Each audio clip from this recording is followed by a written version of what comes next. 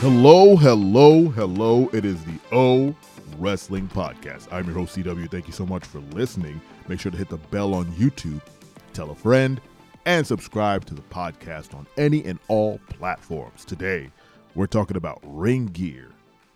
I know, right? It took us this long to talk about the most important part of professional wrestling. Ring gear. I love it. I would never wear it, but I love it. Kudos to every professional wrestler out there who goes out in front of millions of people in some drawers and boots and rolls around with other people, gets sweaty, and then gets paid. It is a very weird job.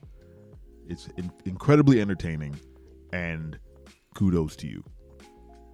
Ring gear is one of the greatest aspects of professional wrestling. Why? Because it fulfills a fantasy for us as fans and for the wrestlers themselves. I think a great example, of in recent memory is the New Day. The New Day uses their gear to get over. The New Day uses their gear to express themselves, mainly Xavier Woods and Kofi Kingston. And the New Day had the opportunity to, let me back up. I've been listening to the New Day podcast. Great show. It's great to hear those guys, chat about how they became a team and how they had to struggle to overcome a lot of bias in the company and kind of get their gimmick over. And one way that they were able to do that, and Xavier Woods put it very beautifully, it was, if I'm on a shelf, if they have a toy of me and I'm on a shelf, I'm competing with the likes of The Rock and, Roman Reigns and John Cena, like all these incredible wrestler toys. I have to stand out.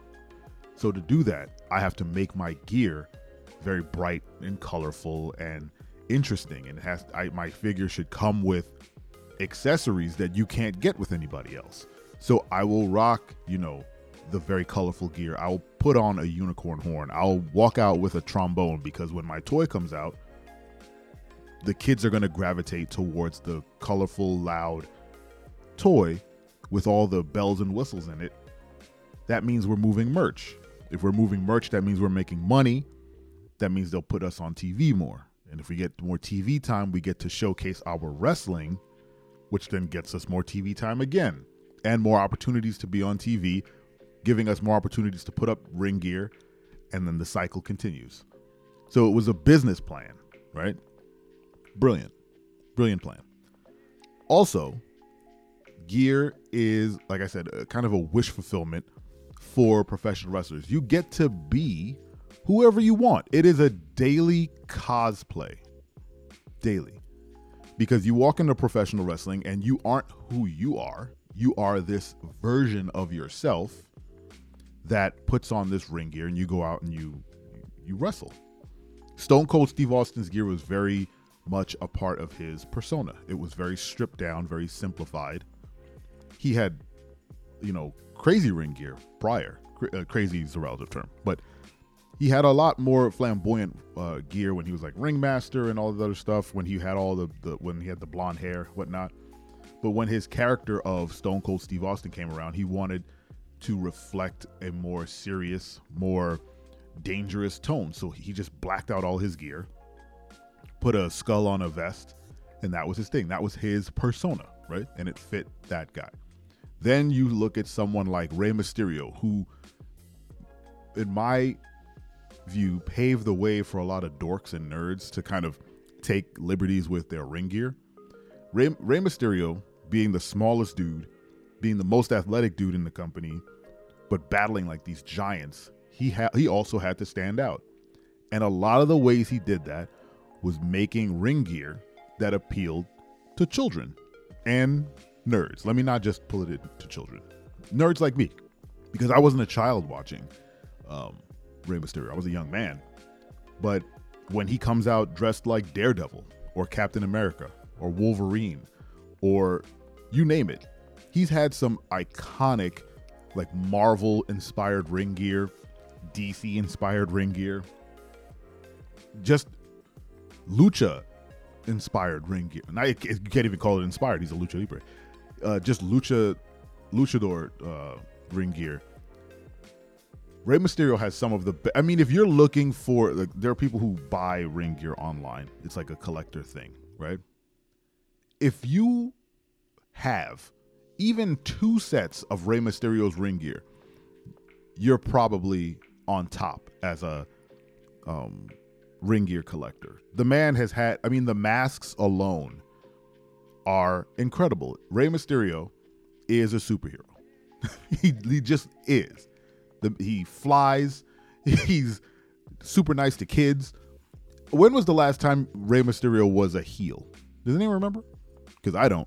That man has been a good guy forever. He has been a superhero forever. And it has a lot to do with his abilities, has a lot to do with his incredible demeanor. But it has a lot also to do with the ring gear that he wears. That's what engages people with him, right? It's on site. Aesthetics matter.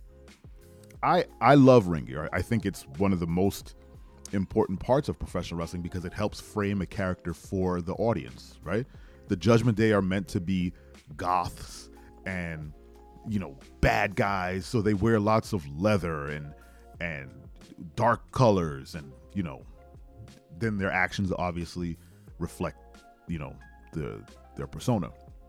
But then someone like John Cena comes out holding this like neon green towel that says never give up, and a big neon orange hat, and he's saluting everybody, and he's running and he's jumping, and that gear reflects his personality. I don't watch AEW, but I do pay attention to what they're doing. And the Adam Cole MJF pairing, they have some great ring gear. It's not as sophisticated as, it could be, but having Adam Cole dressed in a Burberry jacket that says Bebe on it, fantastic. They're matching gear where, MJF is wearing all white boots and white knee pads and white trunks, and then Adam Cole is wearing black boots but with white knee pads and white trunks. It looks like he stole some gear from MJF and just slapped Bebe on it for them to become a team. The ring gear tells a story. It tells a story. Some people use it to great effect, others not so much. But recently, on a recent episode of Raw, The Miz took a shot at LA Knight, and he looked and sounded exactly like LA Knight.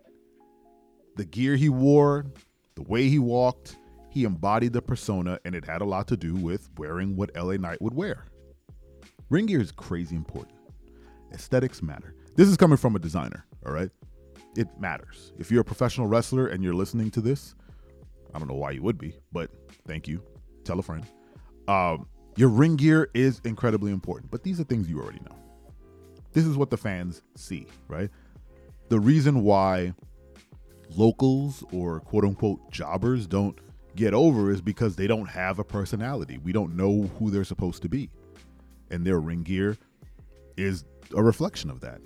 That's when they have like the bear trunks and the short boots, and they kind of just, and the taped up wrists, and they're ready to go. But when you look at someone like the New Day, teams like the New Day or the Viking Raiders, you know exactly what you're getting with those guys. And man, has anyone bought Viking Raiders gear? That thing, I feel like that would take up a lot of room. That's a lot of fur. Anyway, what do you think? You know what? What's your favorite ring gear of all time? Let me know in the comments.